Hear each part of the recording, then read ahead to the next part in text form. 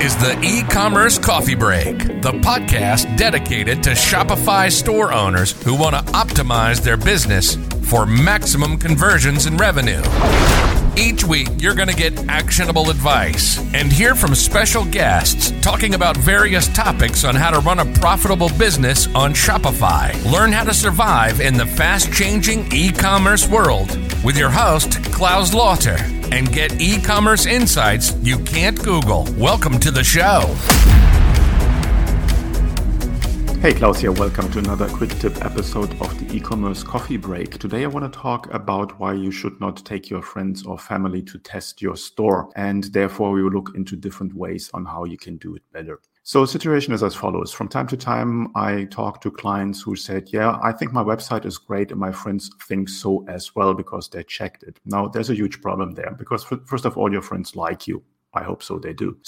And they're biased. And with this biased opinion, they first of all will not criticize whatever you have created on your Shopify store. Rather, they will compliment you for your good work. And obviously with that, you won't get an objective feedback of what you're working on. Secondly, they don't have any background in conversion rate optimization. So as they are not expert on this field, whatever feedback you get won't properly help you to optimize your store for better conversions and usability. So there's a couple of ways that you can go to optimize that. First of all, you need to keep in mind that a first-time visitor gives you about 5 seconds or less to find out what your store is about. So there need to be very good elements on your store to communicate what your store is about. And if they don't understand what your store is about, then probably they will bounce off and just leave your site. So different ways on how to get feedback, good feedback, what you need to optimize on your store. Number one is just take someone who does not know what you're doing, what you're selling, what your business or your store is about, and put them in front of a display, in front of a notebook, and ask them to enter the URL and to visit your website, and then just to say what they see and what they think this store is about and what kind of benefits. You should really be open there and not give them too many questions and directions there.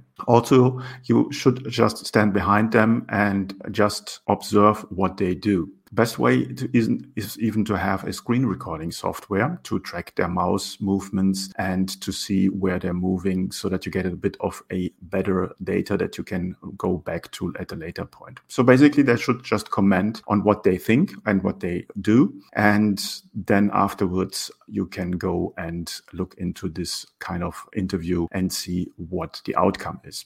So that would be just somebody taking someone from the street, pulling them in front of a PC. You can do that actually in a coffee shop, for instance. Ask someone nicely and say, listen, you want to get some feedback on the website. Can you please have a look here for just 5 seconds or 10 seconds and let me know what this site is about. So that's the easiest way. Another way is you can go and use professional services for that. There's a couple out there. So there is trymyui.com. There is playbooks or playbookux.com. And the biggest one is usertesting.com. I will put all these links in the comments so you can go and check out these sites. Now, all of these sites basically doing user experience testing. So you watch videos of real people using your website, and then you'll see what they think they do. In a nutshell, it's exactly the same. So somebody will sit in front of your website and then basically just say what they think, and both of it will be recorded, and then you will get access to these recordings. Advantage of these websites, you can go in there and put in your user profile. So basically, who's your target group, who's your audience, and then out of the pool of people they work for these platforms, they will put together a group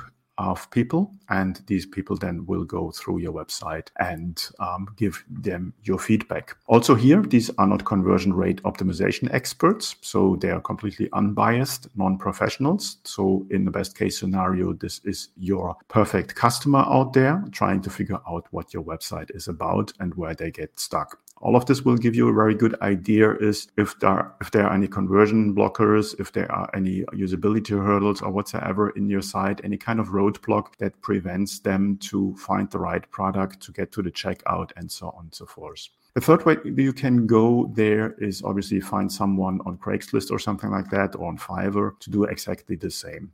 So you have different levels there to either do it in-house or outsource. And then the next level, after having these results, you can hire a conversion rate optimization expert like me, who then goes into your store and looks at your store from a professional background and then checks your store for any kind of technical or psychological roadblocks that prevent people buying from you. So in a nutshell, saying don't let your friends test your website.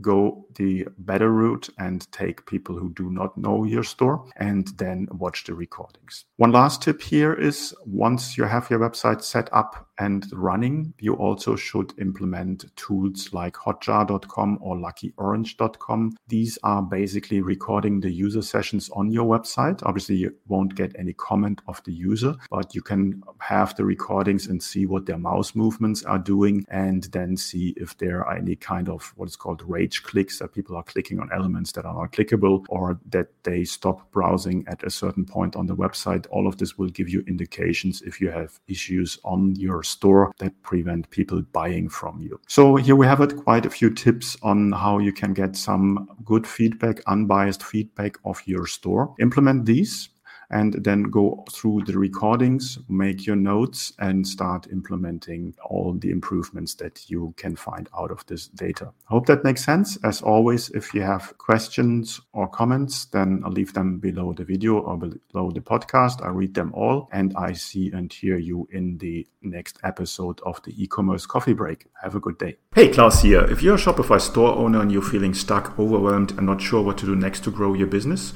you struggle to convert traffic into sales or turn website visitors into buyers, and you want to have direct access to a mentor who can assist you with your store strategy, offer, marketing, sales, and anything else you need, then I would like to invite you to apply for my Get Conversions program, where I show you how to remove the guesswork out of growing your Shopify business and create clarity to optimize your business for maximal growth and profit.